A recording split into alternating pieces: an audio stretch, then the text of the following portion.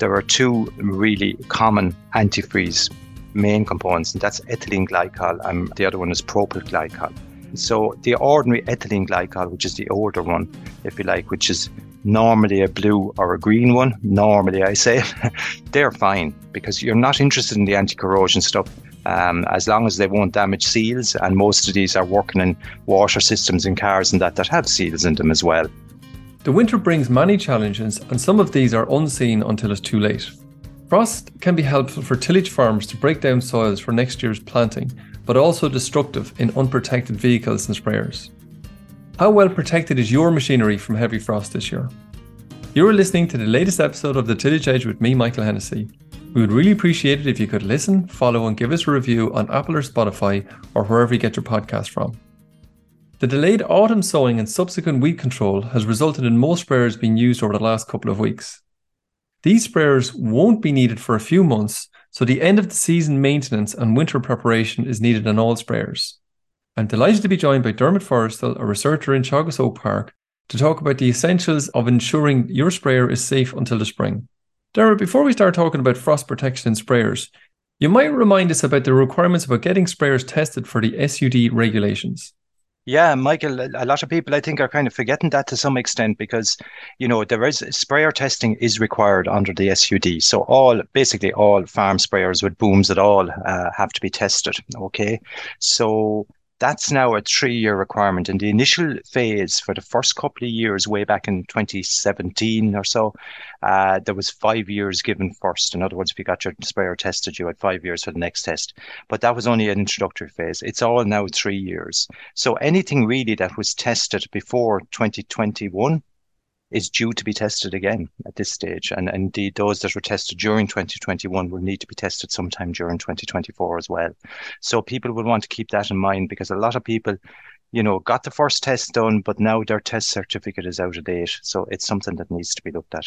And a new sprayer as well, is that the same kind of rules? After it's 3 years old, it needs to be tested? Yes, after 3 years, the new sprayer needs to be tested, Okay. So now there is a cost associated with it. Like there are independent testers doing it. Some are through dealerships, some are doing it, themselves with a kind of van type business or something like that.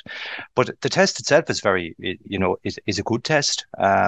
And it's good to have your sprayer tested, and the things that they test for will help ensure that you are doing a pretty good spraying job. So, and just with that in mind, Dermot, if a farmer is lining himself up maybe before the spraying season starts, what sort of checks should the farmer be doing on the sprayer just to make sure that he's kind of ready for that kind of test? Yeah, there's a couple of key things. I suppose the first thing is just pretty simply that there's no leaks or drips from the sprayer. So that's from any of the pipe work. If you set the sprayer working under pressure, that you should have no drips from any of the pipe work, but also from the nozzles themselves, that the anti-drip units on the nozzles are all working on that. So that's probably the first thing. The next part really is about the boom structure to some extent, that the boom should be level across and not too much displacement forward and back. You can't have sections of the boom hanging way back and so on, so that you have a level boom that can kind of keep it an even height over the crop. The next one then after that really is the nozzles and the nozzle output. That's key. Your filters have to be clean, of course, before that test. So all filters should be clean. The nozzles themselves, you can get a graduated cylinder and a stopwatch and check that they're within spec. In other words, that they're all more or less given the same output and all close to the output that they should be given when they're new. And I suppose the final thing then is the pressure gauge. The pressure gauge will be tested during the test, so that has to be checked as well. And while a farmer won't have equipment for doing that, if they fit some new nozzles onto the boom, there's a set output for those, ISO standard nozzles. So a blue nozzle has a set output that you can measure. And if you're not getting that output at the pressure on the gauge, and it's a good set of nozzles, then you'd have to suspect that the gauge itself is faulty. So those are the kind of basic things that you would do in advance of the test. Okay, but still might be a little bit in that, and certainly when a sprayer gets a little bit older in terms of the like you say, the nozzle or the jets and the anti-drip mechanisms and all those kind of things are kind of stuff that can go wrong quite easily. They can, but luckily most stuff on sprayers like that, it's not hugely expensive, so nozzles, the diaphragms for those anti-drip devices, All of those parts, even a gauge, all of those parts are not too expensive. So it really is good practice. You're not doing it for the test, really. You're doing it for good spraying. The test is just a reminder for it. And yes, you do have to get the test done. So it is a good time, particularly if we're talking about antifreeze later. If you're going to get the sprayer onto the tractor again, it's a good time to check it now at this stage. We have a couple of mild days now and mild days running into Christmas. So it is a good time to actually get out there, put some water in it and go through those checks. And even if you're not for tests this year, it's a good time to do it for next year anyhow. Okay. And I suppose talking about mild days, where we're lucky enough, we're in mild days now at the moment, so there's no worries about sprayer. But switching back into, I suppose, last week, there were a number of frosts there, some maybe heavier than others, maybe across the country. Do you think there was any temperatures low enough out there this, over that week or so that might have caused a bit of harm? Yeah, there definitely was, Michael. Like, I mean, we got down to, I think, -6 there some of the days in some parts for sure. So once you go below freezing at all, there's a risk. You're right to kind of imply that the longer the cold period and the colder the temperatures, the more harm it's going to do, because everything has a certain amount of heat in it. So it's about heat loss, how quickly you're going to lose that heat. But if you had a sprayer outside exposed, water in the booms, water in the pump, and you had -6 for 1 or 2 nights, it'll certainly cause damage, because but then most sprayers might be in sheds and you might have a little bit more leeway. But a -6, if you got a couple of, a -6 followed by cold days and a -6 again, yes, that'll have no problem doing harm. It'll actually build up, as you say, the heat will be gone out of it, and actually the cold Yes. will build up as much as anything else. And you mentioned the shed scenario there. Is that a shed that it's kind of closed in on all sides, or is that backed into, as most you'd see on most farms, kind of backed into an open sided shed, if you like? Yeah, look, if it's open sided and like if it's open on all sides, it's not going to be any great different than being outside. But normally, I suppose in a machinery shed, you'd have some parts of it maybe closed in, some maybe a little bit sheltered, so it won't go down so quick. So hopefully, any sprayers that were in that scenario, if they didn't have antifreeze in them, if they hadn't the booms drained out, hopefully there isn't too much damage done. Like I suppose boom damage is probably the least. Not the least important, but the split sections of the boom, which is common. It's very common to happen from ice. That's not going to cost you a huge amount of money. But if you have ice in some of the control units then in the pump itself or something like that, it could cause a lot of damage. And talking about that in terms of, obviously it's only going to cause damage if there's water in there in the first place. In terms of draining a machine, a sprayer, how difficult, or is that even possible in some of the more complicated machines? I think it's very difficult. Now, I think, look, everybody probably might know their own sprayer, go to the manual. There might be drainage procedures, specified for the particular ones or whatever. But it is difficult to say that every part of that sprayer is drained, and it is difficult to do. So that's really why most manufacturers themselves or whatever would recommend that you do put an antifreeze solution in it, because it is just so hard to be sure that every component is actually drained. And that comes into it when you actually add the antifreeze in, because you have to remember there's going to be water in there. There's going to be some water in there. So in terms of dilution, you have to be careful that way as well. So yes, I think that the best practice is probably to add some antifreeze. By all means, try and get as much water out of it as possible. And to do that, you'll be opening maybe end caps and booms, because remember those diaphragm check valves, the anti-drip valves in the nozzle will mean that without pressure behind it, the water won't drip out of those booms. So you do have to open either a nozzle body or the caps on the end of the booms to try and get those water free, if you like. But I think in practice, you are talking about the easier and probably the only way to be sure is to add some antifreeze.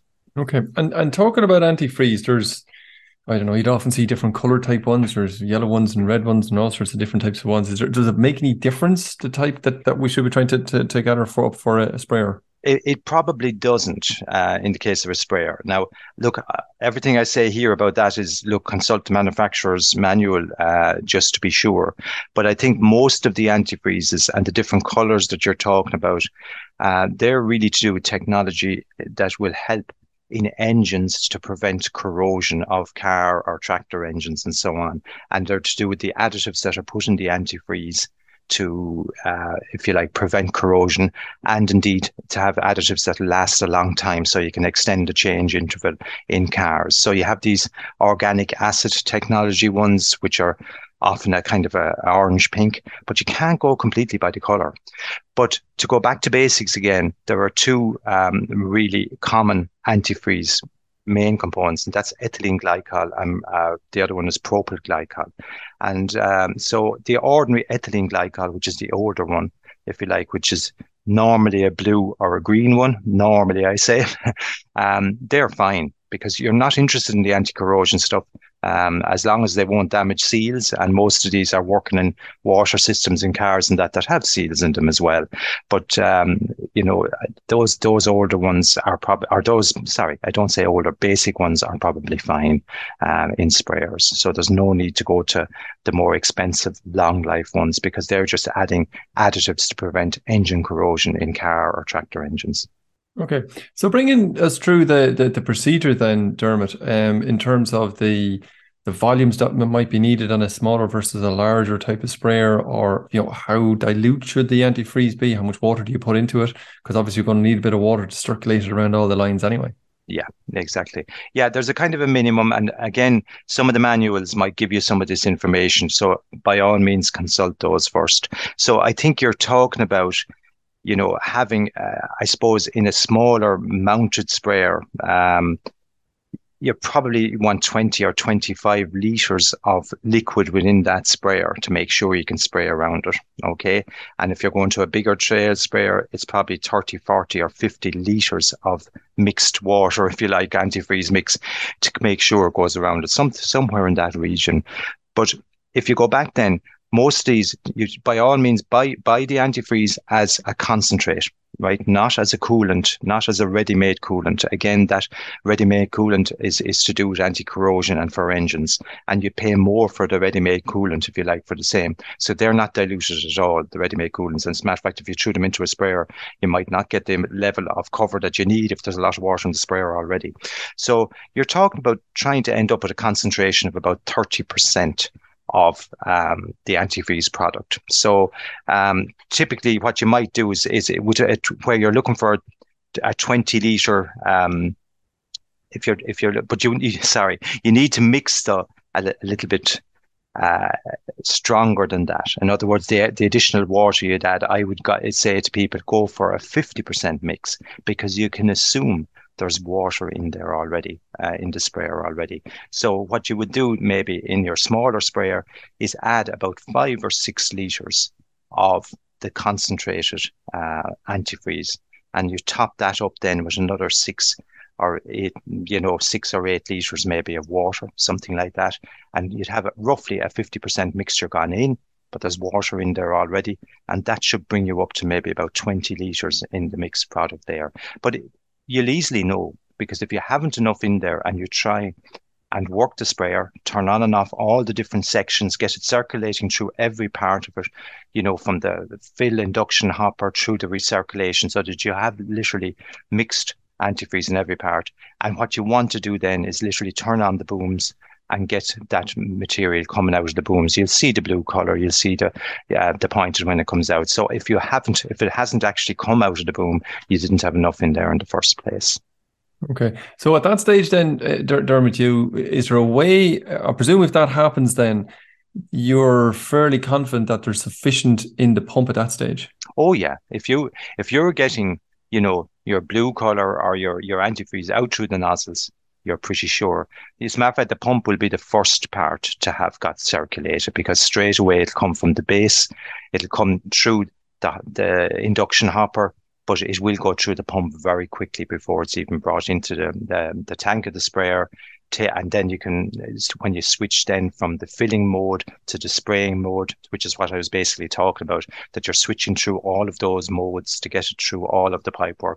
The last one you'll go to is the spraying mode itself. So at that point, you should have nearly everything with a bit of antifreeze in it, and you're down at this point to the booms itself.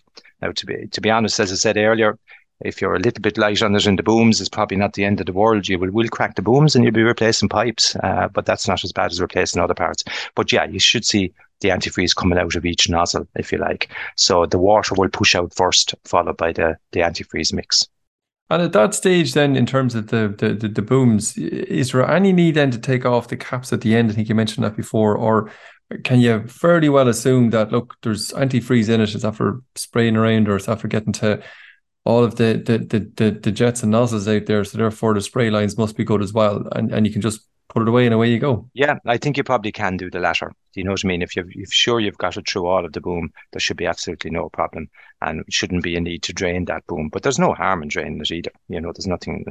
The only thing I'd be a little bit careful is that when you are spraying out this material, not to let it go into drains. So that ethylene glycol isn't, it is toxic in itself.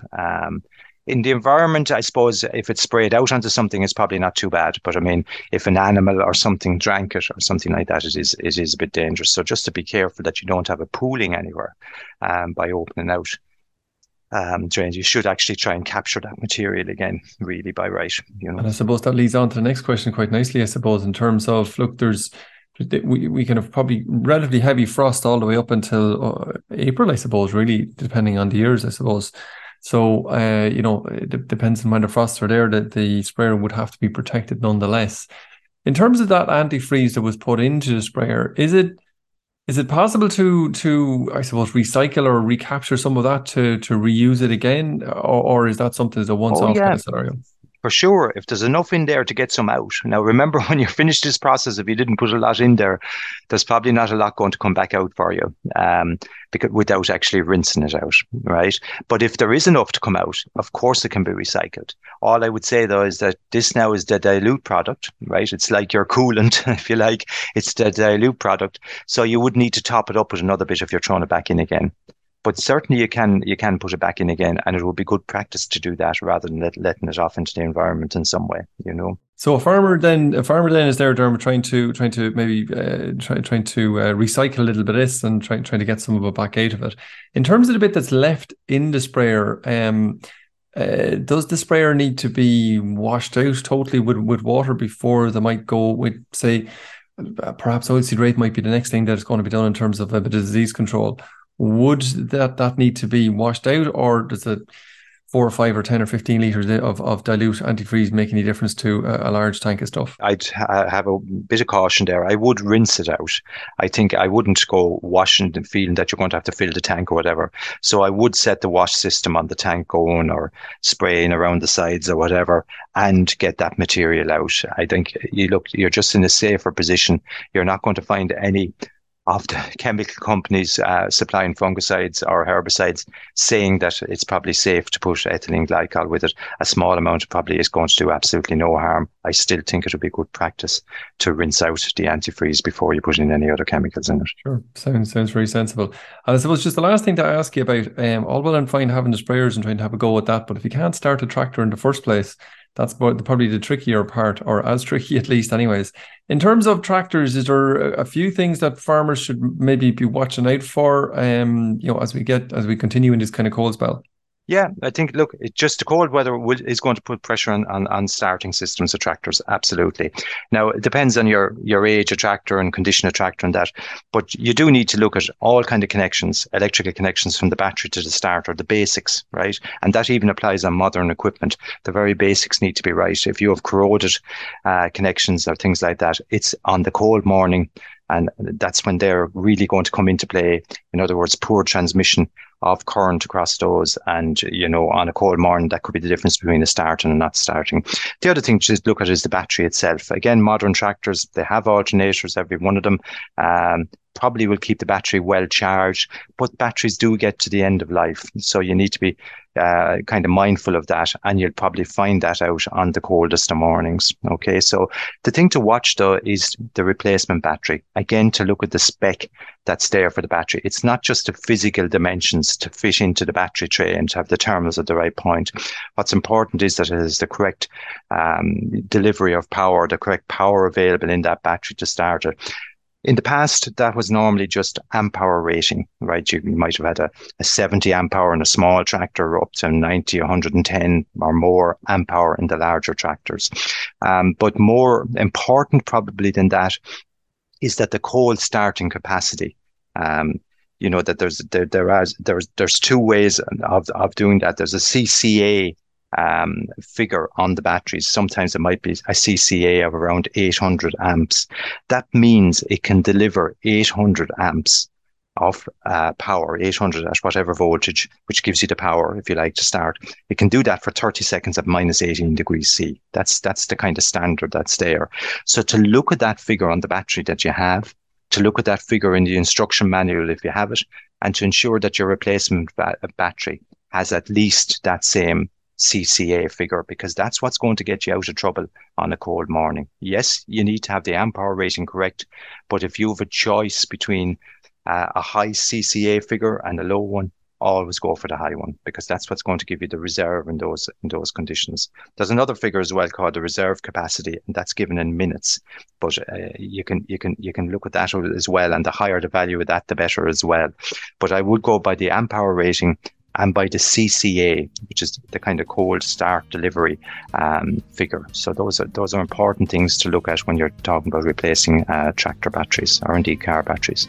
Well, Dermot, as always, you're a mind of information, and there's always something new every time I'm talking to you in terms of the technical specs that people should be looking out for. And I hope we don't get to the minus 18 degrees where we're all probably in trouble at that stage. But listen, thanks very much for your time. Delighted you could join us again, and happy Christmas to you. Okay, no problem. Same to you, Michael. So that's it for this week, and my thanks to Dermot for joining me on the show. Next week, we'll be joined by Phelim Dolan from Comex McKinnon to chat about the grain markets and what these might hold for the future months. So finally, don't forget, if you enjoyed the podcast, and recommend it to a friend or colleague. And as always, rate, review and follow on Apple or Spotify so you never miss an episode. And for more information, go to teagasc.ie. I'm Michael Hennessy. Thanks for listening. I'll be back next week with more tillage news and advice.